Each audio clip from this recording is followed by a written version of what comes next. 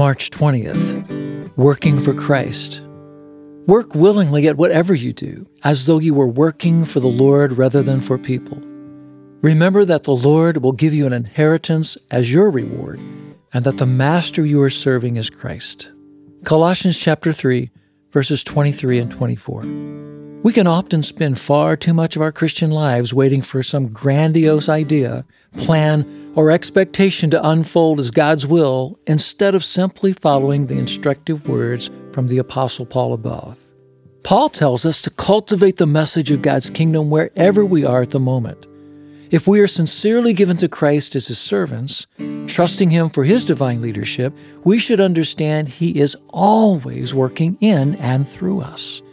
No matter our vocation or current circumstances, whether we are serving in full-time ministry, leading a company, cooking in a kitchen, recovering in a hospital, cleaning office spaces, servicing machinery, or simply unable to work, the Lord places us right where He wants to use us most.